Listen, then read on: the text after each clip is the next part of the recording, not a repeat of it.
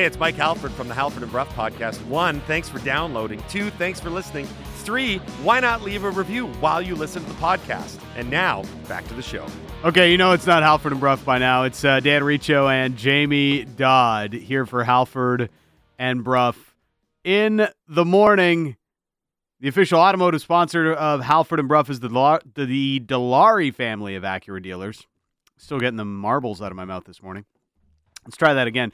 3, 2, 1. The official automotive dealer of Halford and Bruff is the Dilawri family of Acura dealers. Off to a good start. Third time's the charm, or what? The official automotive sponsor of Halford and Bruff is the Dilawri family of Acura dealers. Experience the Dilawri difference today. There we go. Start the intro again. We can. There we go. We did it. We did it. The first segment is just 20 minutes of reads. Halford and Bruff in the first hour is brought to you by Avenue Machinery. Build your company to win with Kubota from Avenue Machinery. I was just so thrown off by that clip. Like, no context. Just like, hey, here's some guy on the radio saying I rubbed up some balls a lot in my life. Like, what? Well, it's important for people to know their information in the previous day of sports, right? So, yeah, I rubbed up quite a few balls in my life. Can I get some context, please? It's better if you don't. just you know. I like that it sounds like he's responding to an accusation. You know, like, yeah, I've done it. What of it? What do you want, huh? It's Cameron Maben from the Mariners broadcast last night. Right. And just like 20 seconds of dead air right after, Yeah, right? I trimmed it. There's 18 seconds. They counted it. 18 seconds of dead air. I feel like there was some laughing going on. There must have been some snickering, like just... They're just like, we're not sure how to follow that up. How do we collect ourselves in this moment? Sure, it was a good learning experience. Yep. I'm surprised I just didn't So wait, do that was the following statement? I'm surprised I didn't just do the classic 2-2 pitch on the way. Moving on. Cameron Maben, somewhere stashed away in my old collection of baseball cards, I have a Cameron Maben rookie card. Very highly touted. He was a part of the Miguel Cabrera trade, I believe. One of the pieces going the other way. Yeah, because he was drafted by Detroit, I do believe. Yep. Were you a big baseball card guy as a kid? Not entirely. I was big into hockey cards, but that was it. Yeah. But that was my life from the ages of 6 to 12. I worked at a card shop. So, Really? Oh, yeah. Oh, that's right. You did. we kind of ran into some cards every now and again. But my most prized baseball card was a Evan Longoria signed rookie jersey patch auto. I don't even know the lingo anymore. I had a signed Sean Green rookie card. Yeah. Yeah, that I bought from a card shop in Toronto, actually. Oh, yeah? Yeah, maybe not yours, but a card shop in Toronto, yeah.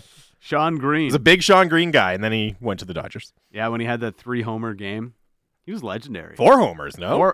Did he have Did the he have 4-homer game? It was Delgado who had the 4-homer game. Balik's shaking his head. Come on, Balik. I You're don't supposed remember to a know green this. 4-homer. Yeah, game. you're right. That's all I Delgado got. had a 4-homer game. Yeah, that game was electric against the Tampa Bay Devil Rays back then. My most prized card, even though I've been told it's absolutely worthless, is that famous Pavel Bure card with him on the rollerblades sitting on the fence. With the great, the ultimate 90s shorts. Yeah, one of the all-time great hockey cards. Apparently, it's not worth a thing, but it's amazing. So Sean Green did have a 4-home run game, but it was with the Dodgers. He had 19 total bases in the game. Wow. That's pretty good. Pretty good. That's Aaron Judge night good. right there. Yeah, that's right. That's an Aaron Judge night. Yes. It's Dan Riccio and Jamie Dodd. We are Halford and Bruff in the morning. Let's get to what happened.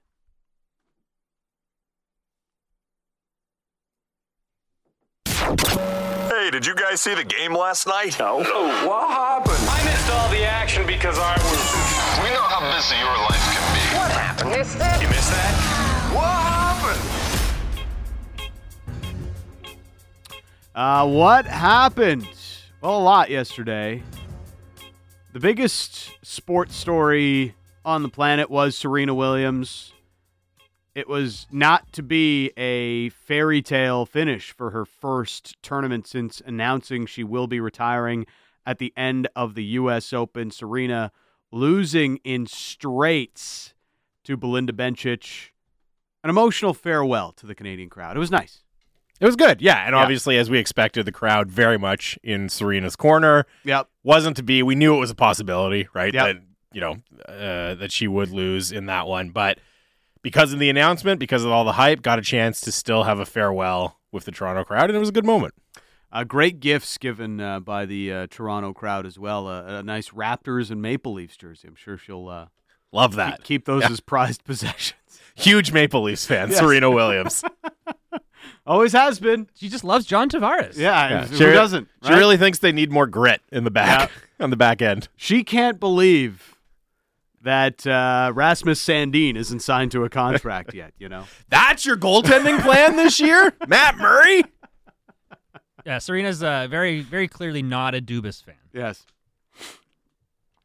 So that was part of the story yesterday at the National Bank Open, and it continued to just have some great farewells to Serena. I think back to the Sedins. Like, what would it have been like if they didn't do the farewell tour? If we didn't know that they were going to retire at the end of that 2017-18 season, think of how many memories you would have been left without. Those are basically the best memories you've had inside Rogers Arena for the last almost decade. 10 years, Yeah. pretty much, almost. Because the first round loss to the Calgary Flames, that wasn't very fun. Yep. First round loss to the San LA Jose Sharks, Kings. LA Kings, yep. So you haven't had a lot of good memories at Rogers Arena from a playoff perspective since 2011. And the farewell tour, if you are a certain stature of athlete, I think it's a must. What would we do without the farewell tour at this stage? Yeah, I mean, it's up to the athletes how they want to do it, but the example of the Sedins is a good one. It would have been very anticlimactic if it had just been, media day after the season, and they said, you know what, we're going to hang them up. Yeah. Didn't want to tell you guys, but that was actually our last game, so goodbye.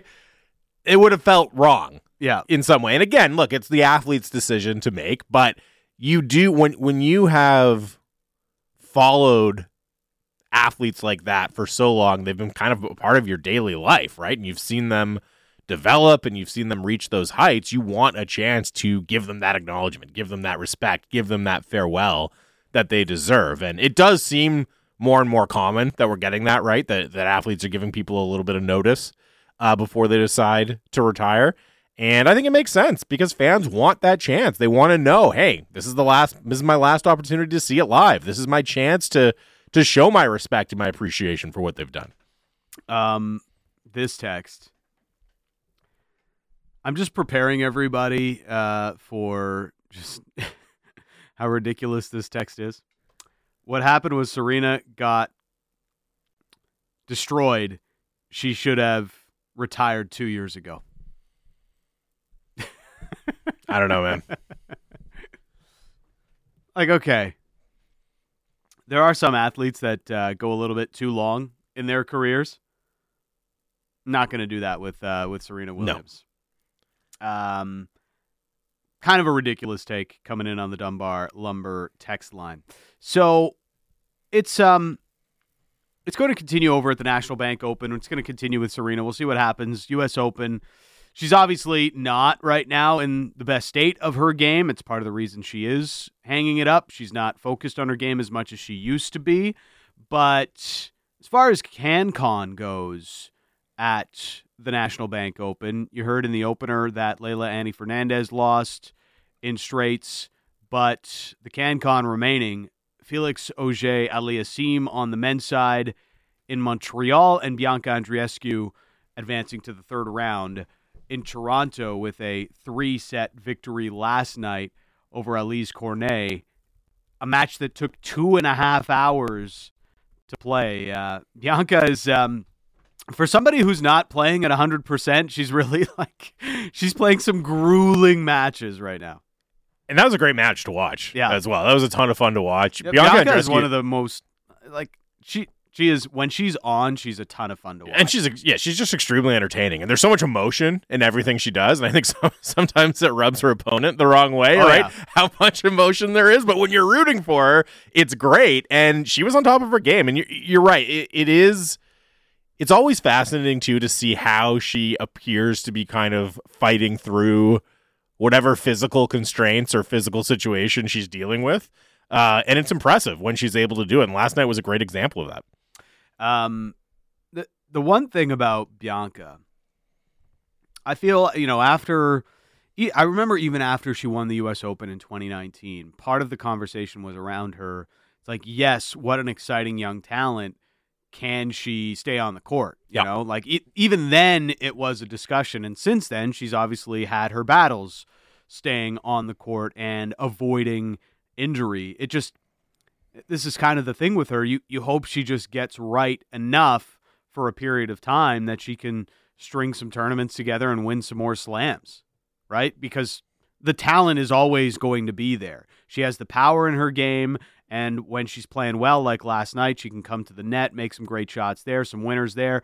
It's just about staying on the court with her. Yeah. Because the talent, the power in her game, everything is in it.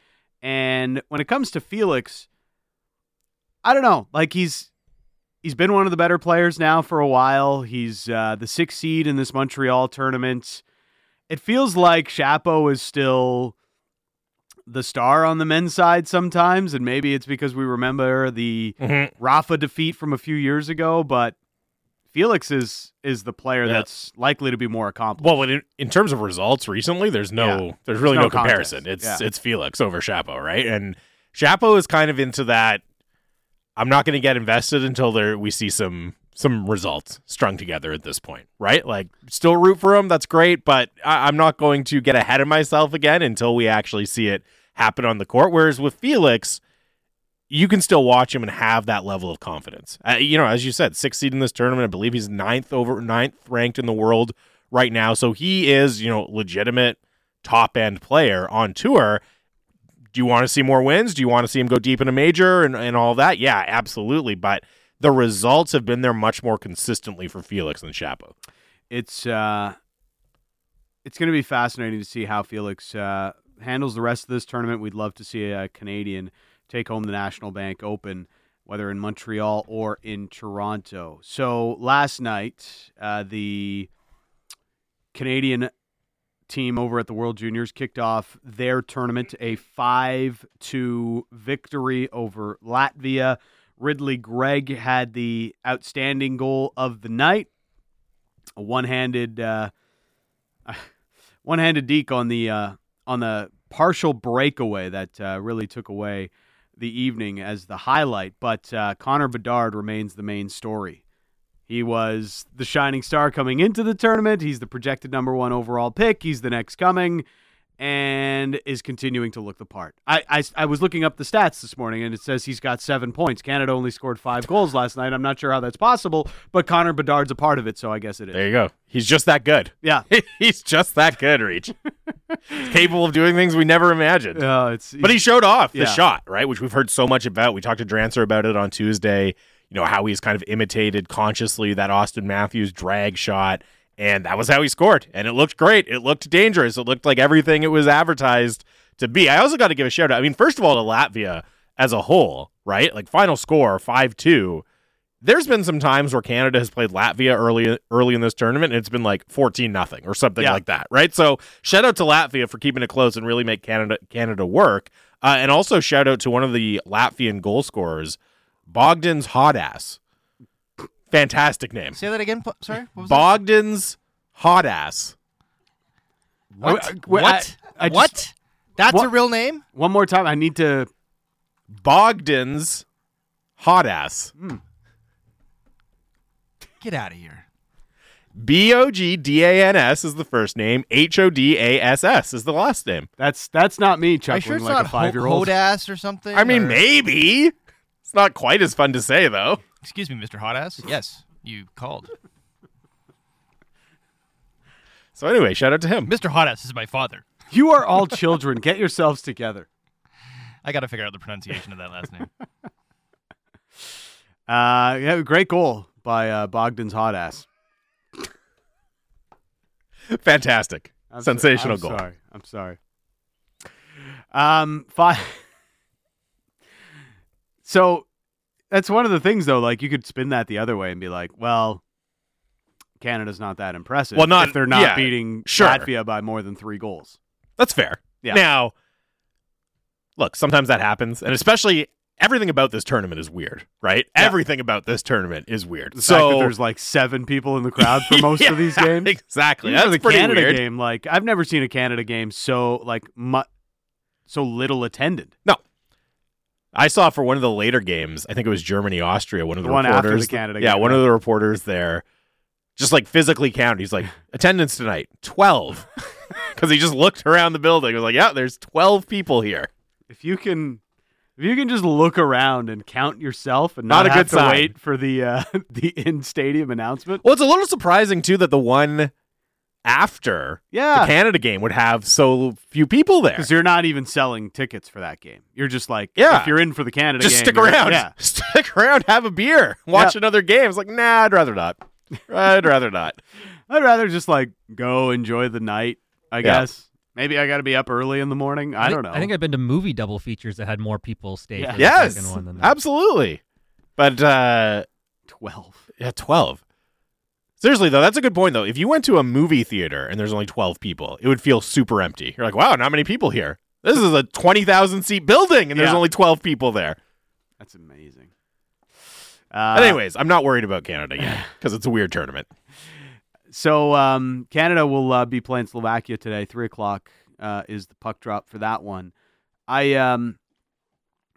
Ridley Gregg scores that goal. He took a couple of penalties in the third period that were not so great. He's 20 years old, so he's one of those overagers that's been allowed to play in the tournament because technically this is last year's tournament being played in August after it was postponed. So I get all that. Great goal. He is one of the players that is highly touted that hasn't yet really made the NHL for the Ottawa Senators. And I started to think, like, the Ottawa Senators, if you were to just, like, hey, grab 32 people and you each get to select a team to take over as general manager,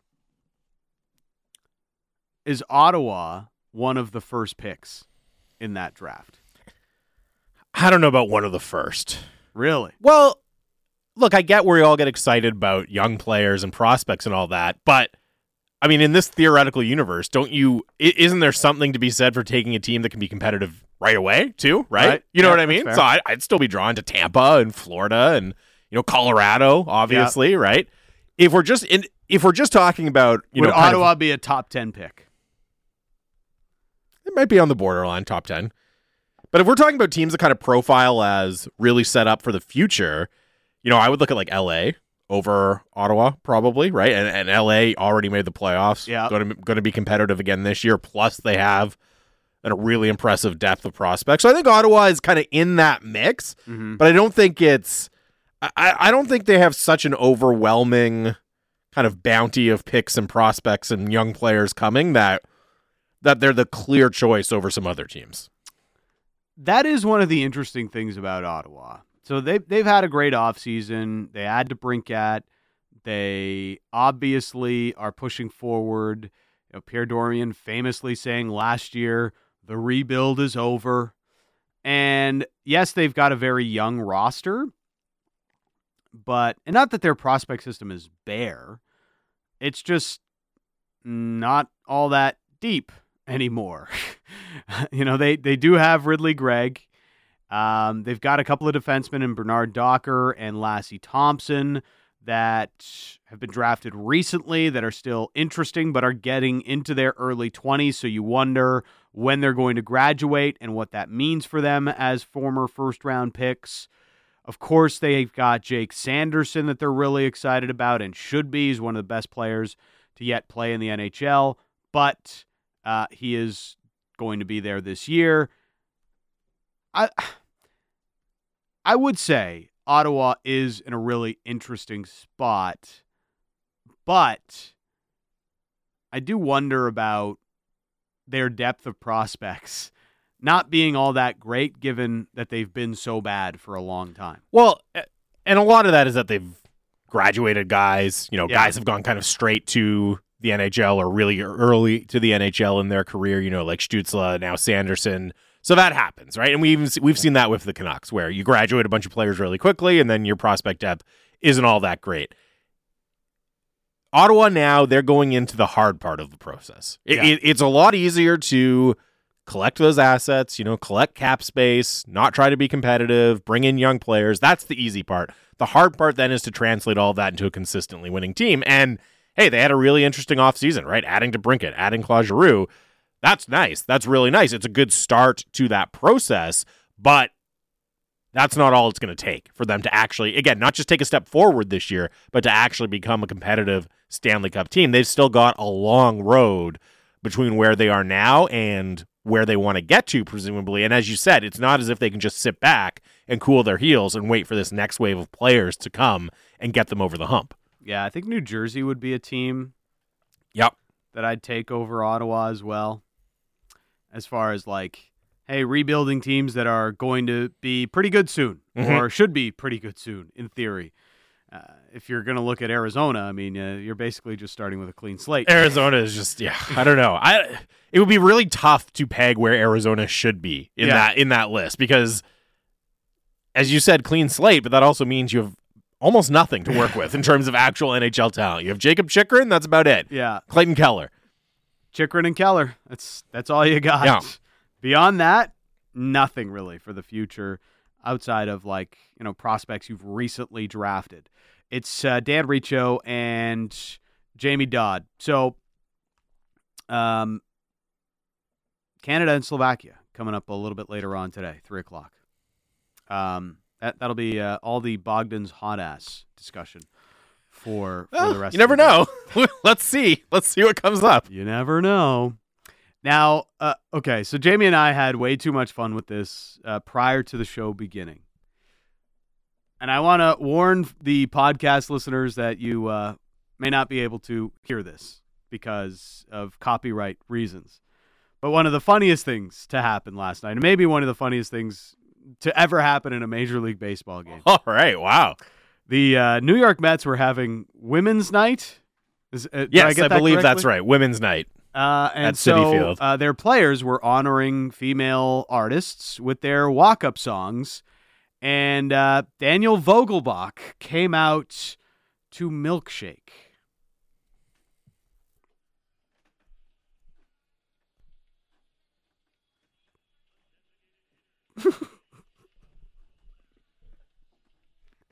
I don't know. It's funnier when you see him walking up to the plate. Yeah.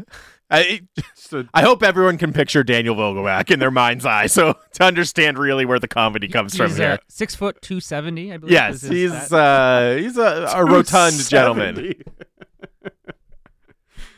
He's got some weight to him.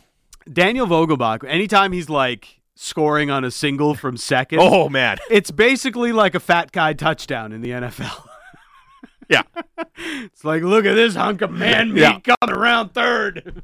And he leans into it too. Obviously with the milkshake thing, he embraces it. Yeah. He's having a monster year too. He's on fire right now for the Mets. Can we just clip the very end of that to hear the Mets broadcast and what they think about Daniel Vogelbach coming out to Milkshake, Greg?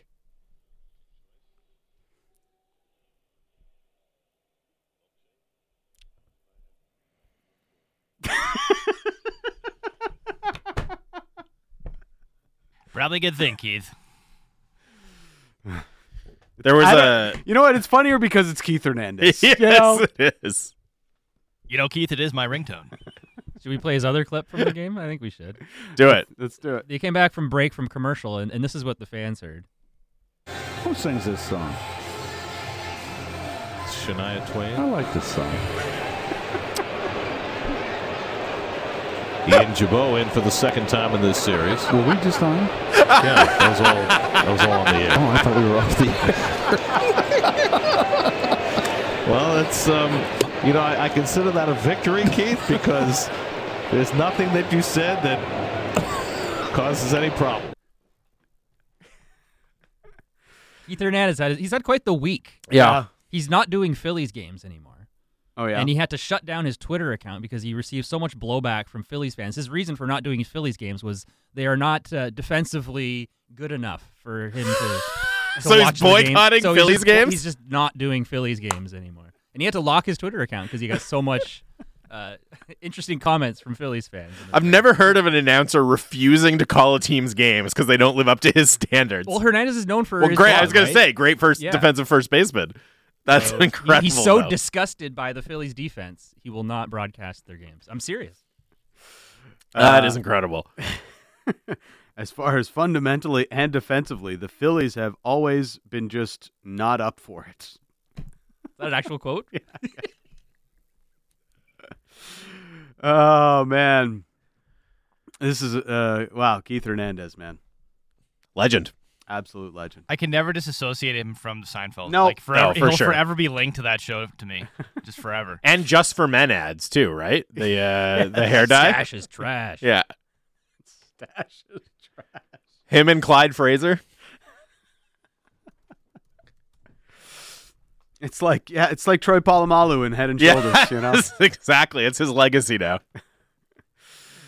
Keith Hernandez, the boyfriend, as we know him from Seinfeld as well. Dan Riccio and Jamie Dodd. Halford and Bruff in the morning. Coming up, Adam Kimmelman, his take on the World Juniors to this point and what to expect moving forward. That's next on Sportsnet 650. Shout out to one of the Latvian goal scorers, Bogdan's Hot Ass. Fantastic name. Say that again. Sorry? What was Bogdan's Hot Ass.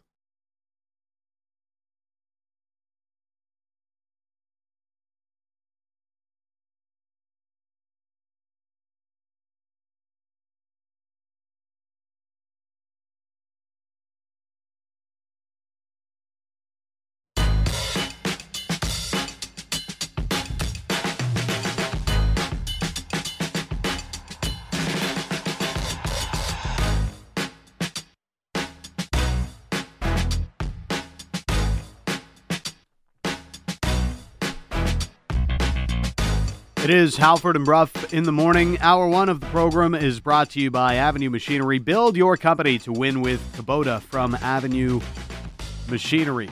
And our title sponsor here on Halford and Bruff in the morning is the Dilawri family of Acura dealers. Experience the Dilawri difference today. Canada with a win at the World Juniors yesterday, 5-2 over Latvia. They've got Slovakia coming up a little bit later on this afternoon. Joining us now to talk about the World Juniors is Adam Kimmelman of NHL.com and, of course, the host of the NHL Draft Class podcast. Thanks for this, Adam. How are you? I'm good. How are you guys doing? We're doing pretty well, man. So Connor Bedard feels like the real deal, hey?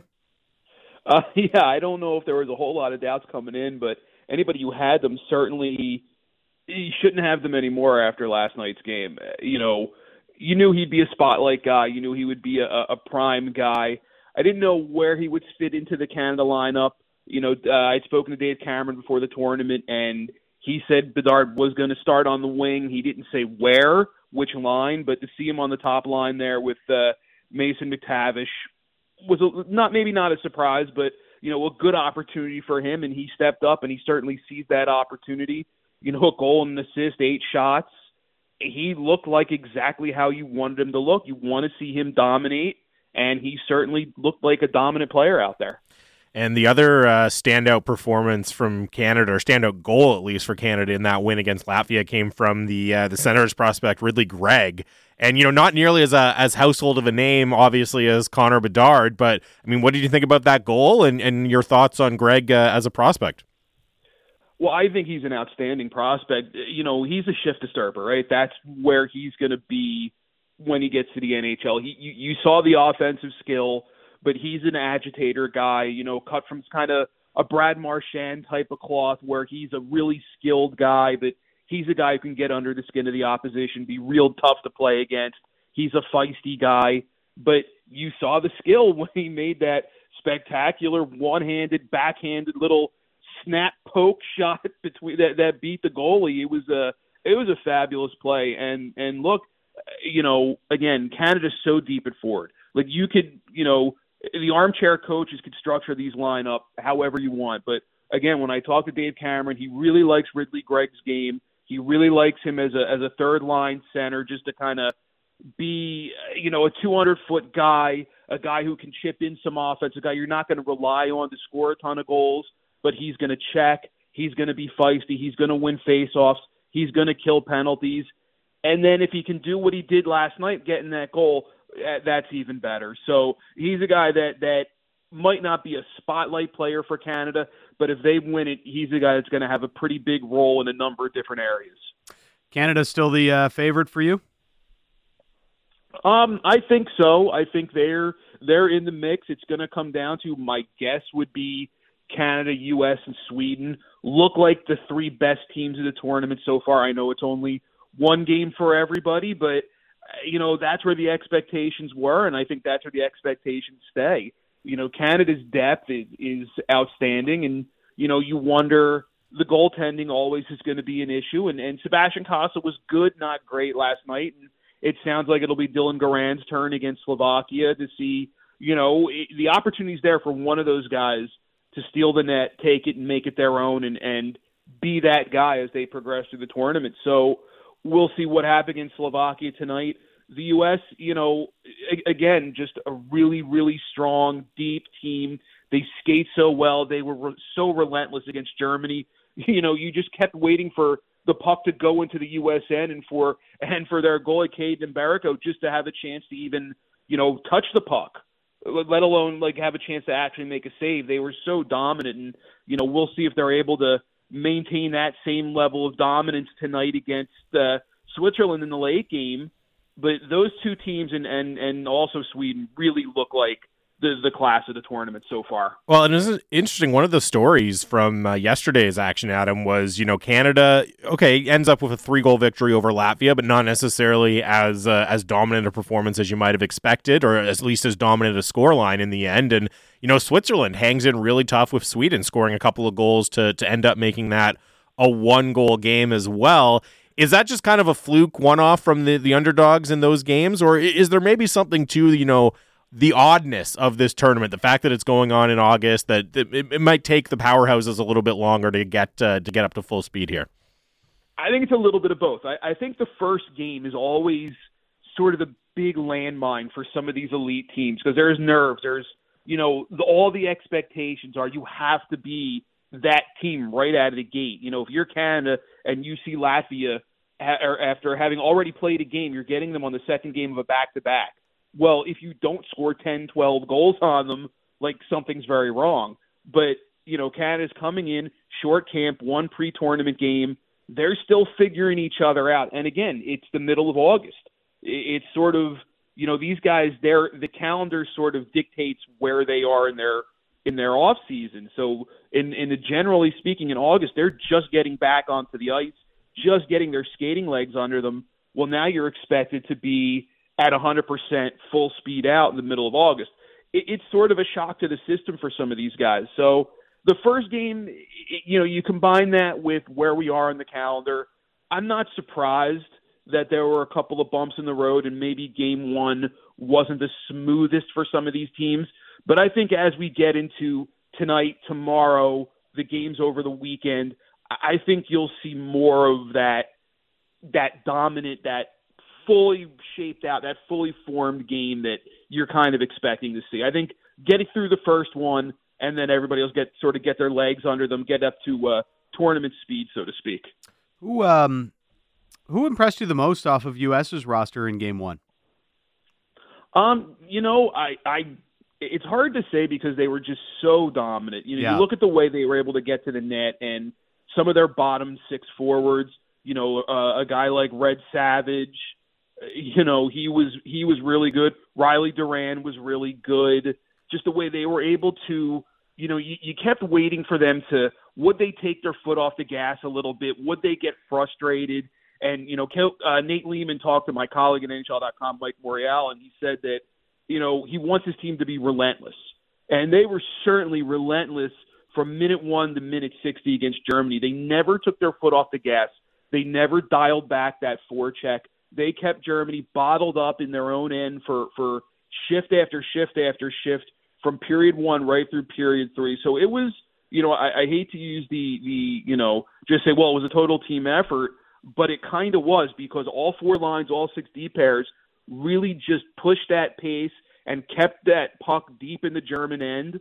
But I think really the bottom six guys, especially, the Durant and the Savages, really, if they're going to get that kind of four-line effort on a nightly basis, they're going to be a really difficult team for anybody to square up against in a one-game tournament. Luke Hughes was super impressive in that first game. Obviously, a big spotlight on him. Canucks fans are always wishing that somehow the Canucks were able to pull off Luke and Quinn on the same roster. Not to be.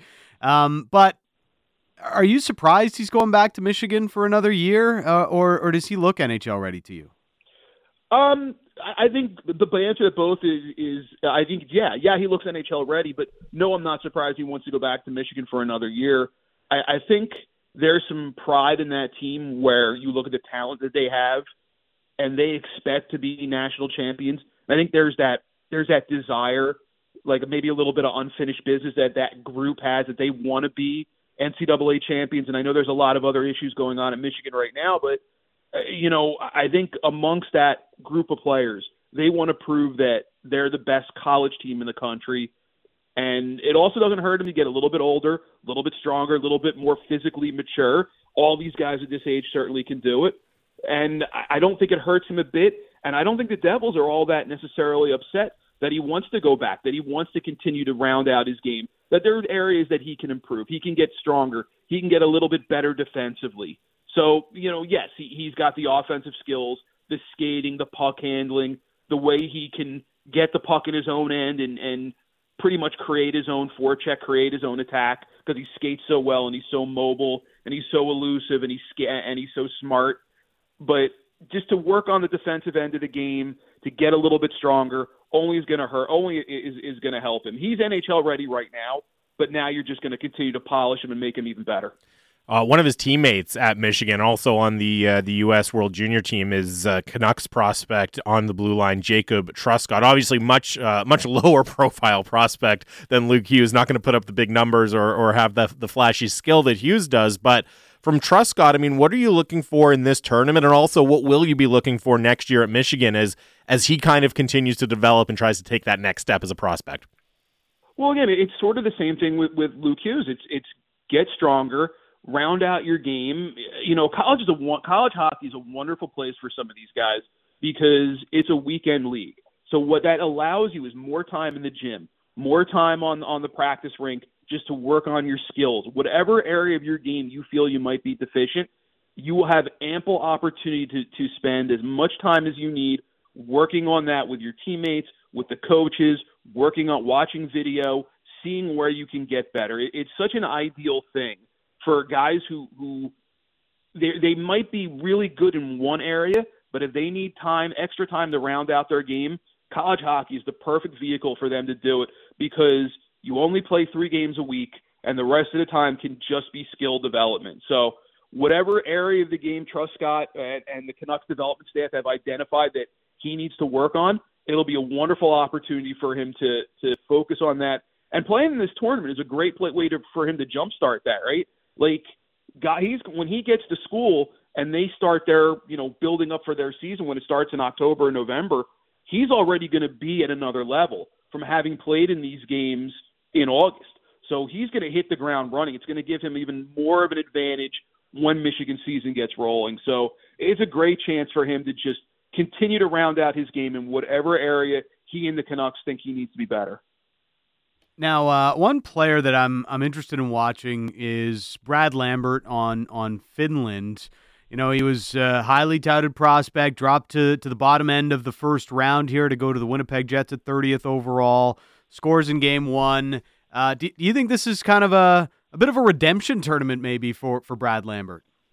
Well, let's go back to December and, when this tournament originally was held, and there were so many question marks about Brad Lambert because he's playing in Liga, but he's not really living up to the external expectations. And then he goes to World Juniors and he has 5 points in 2 games. And he just like a dominant presence every shift in those 2 games. Well, now you're going to see that again here in August, where when he's playing against guys his own age, he's really able to use the skating, use the speed, use the vision, use the high-end hockey IQ to really be an impact player. And I think you're going to see more of that as his tournament wears on. I think in Lambert's case, maybe he was pushed a little bit too far, a little bit too soon, and the expectations maybe were a little bit outsized from what kind of player he's actually going to be. When you see him against players his own age, whether it was at the under-18s a couple of years ago, World Juniors now, he can be a high-end, high-impact player. He's just going to need a little bit more time to physically develop, to get older, to handle the higher-end hockey. But I have no doubt in my mind that he has the makings to be an outstanding NHL player when he just gets a little bit older, a little bit more physically mature. I think getting him at number 30 by the Jets, I think we're going to be talking about this 5 years, 10 years from now as one of the steals of the draft. Connor Bedard, obviously going to be the highlight from a draft-eligible player perspective of this tournament. But in terms of guys who, haven't yet been drafted or eligible for next year's draft, and, I know it can be difficult for them to really break through and have a starring role at this tournament going up against older players. But who else in that category are you excited to watch at the tournament? Well, there's a player from Slovakia, their center, Dalibor Dvorsky, who's an A-rated player, could be, again, we're talking about another potential top 5 pick in the draft for a player from Slovakia, but he's a guy who's going to get a lot of opportunity to be a real impact player. He had an assist, when he played 16 minutes in the opener against Czechia. He's a guy that as this tournament goes on, he's going to have a real big opportunity to shine, to make an impact on NHL scouts. It's really amazing, this renaissance of Slovakian hockey. You saw it last year at the draft with Slavkovsky and Simon Nemec, and they're not there, so now the spotlight's going to be on Dvorsky a little bit. So if you're wondering about guys for the 2023 draft, Bedard is going to be, the main spotlight guy. But if you get a chance to watch Dalibor Dvorsky from Slovakia, he's a guy that definitely should be at the top of your list. If you're a team that's going to be picking in the top 5, top 10, he's a guy that you're going to want to keep an eye on. Another Canucks prospect I want your take on, Jonathan Lekkerimäki was selected 15th overall. Sweden opened their tournament with a 3-2 victory yesterday. He's got to be one of the younger players playing here right now, Adam. And we know about the shot. What do you look for, or what do you like about Jonathan Lekkerimäki's game? Well, you said it. It's that high-end shot. You just want to see him be able to find the space to get it off. This is the highest level he's going to play at. He was a dominant player at the under-18s. Well, now it's another level. Now it's another step up. Now it's older players, guys who are a little bit more physically developed, guys who have been through a little bit more than what he's gone through. And yes, I know Jonathan's played some in the Swedish Hockey League, but this is where he's really going to be counted on. And he's a guy who's going to have to find some space to get that shot off. He had one shot on goal the other night. They're going to need him to be a little bit more active, be a little bit more, opportunistic, finding his ice. It's not going to be as easy for him. So it's going to be a really good test for him to see how he's able to set himself up, find open areas of the ice, and to get that shot off. Final thing before we let you go, some pretty big name players not playing in this tournament because they're hoping to get ready for NHL training camps. Owen Power, Matty Beniers, Shane Wright. Specifically on Shane Wright, I was surprised he fell down to 4th overall. Do you think that's going to look like a mistake by some of the teams that passed on him? Well, I think Shane Wright is a guy who can have an outstanding NHL career.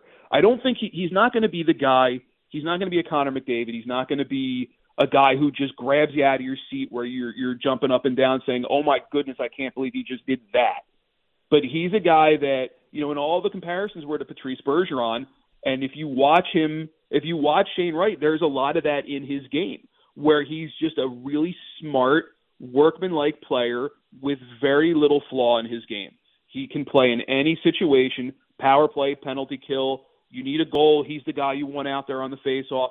You need to protect the lead. He's going to be a guy you're going to want out there. I think he's NHL ready now. Whether the Seattle Kraken feel that way, I'm not sure. He's going to have a chance at training camp to prove that. But I think he's a guy that's going to be an outstanding NHL player. Not going to be the flashiest guy in the world, but look, he's still capable. I mean, He was a guy who was better than a point a game in the Ontario Hockey League. He's a guy who has that high-end offensive game, but it's the high-end hockey IQ that really helps him stand out. He is an all-situation, all-area player, and I think he projects to be a guy who's going to have a very good NHL career. Hey, Adam, really appreciate the time. Thanks for this. Anytime, guys.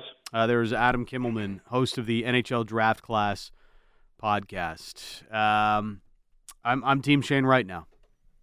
I know he's a Seattle Kraken, but I'm kind of disappointed some of these players aren't playing in the tournament, but it's totally understandable. Like, Owen Power's going to be in the NHL. Shane Wright's got a chance to make it straight out of the draft. Beniers, obviously. It kind of sucks that we don't have all of those players in the tournament, which also takes away from some of the hype. You know, some of the better talents aren't there, but you know, they've got a chance at the NHL, and it kind of also like reminds you that this is just a junior tournament, which, you know, the way the tournament's been built up for so many years, you almost forget. Well, plus it's as you know, Reach, if Canada loses, you always dip into that excuse, right? Yes. Oh, well, you know, our best guys weren't there. In a normal year, it's our best guys are in the NHL. What are you going to do? That's why we lost. This year, it's, hey, Shane Wright, Owen Power weren't available. What do you want us to do? Yeah, we would have won. We would have won if we had them. We absolutely could have won if those guys were available. Checking in on the Dunbar Lumber text message inbox. I am a proud Canadian. However, I am finding myself passionately cheering against Canada in this tournament. Incomprehensible how Hockey Canada is allowed to host the tournament. Go anybody but Canada, go. That's Aaron from Coquitlam. That's spicy. It's obviously, with everything going on with Hockey Canada, I don't think you're too out of line, Aaron.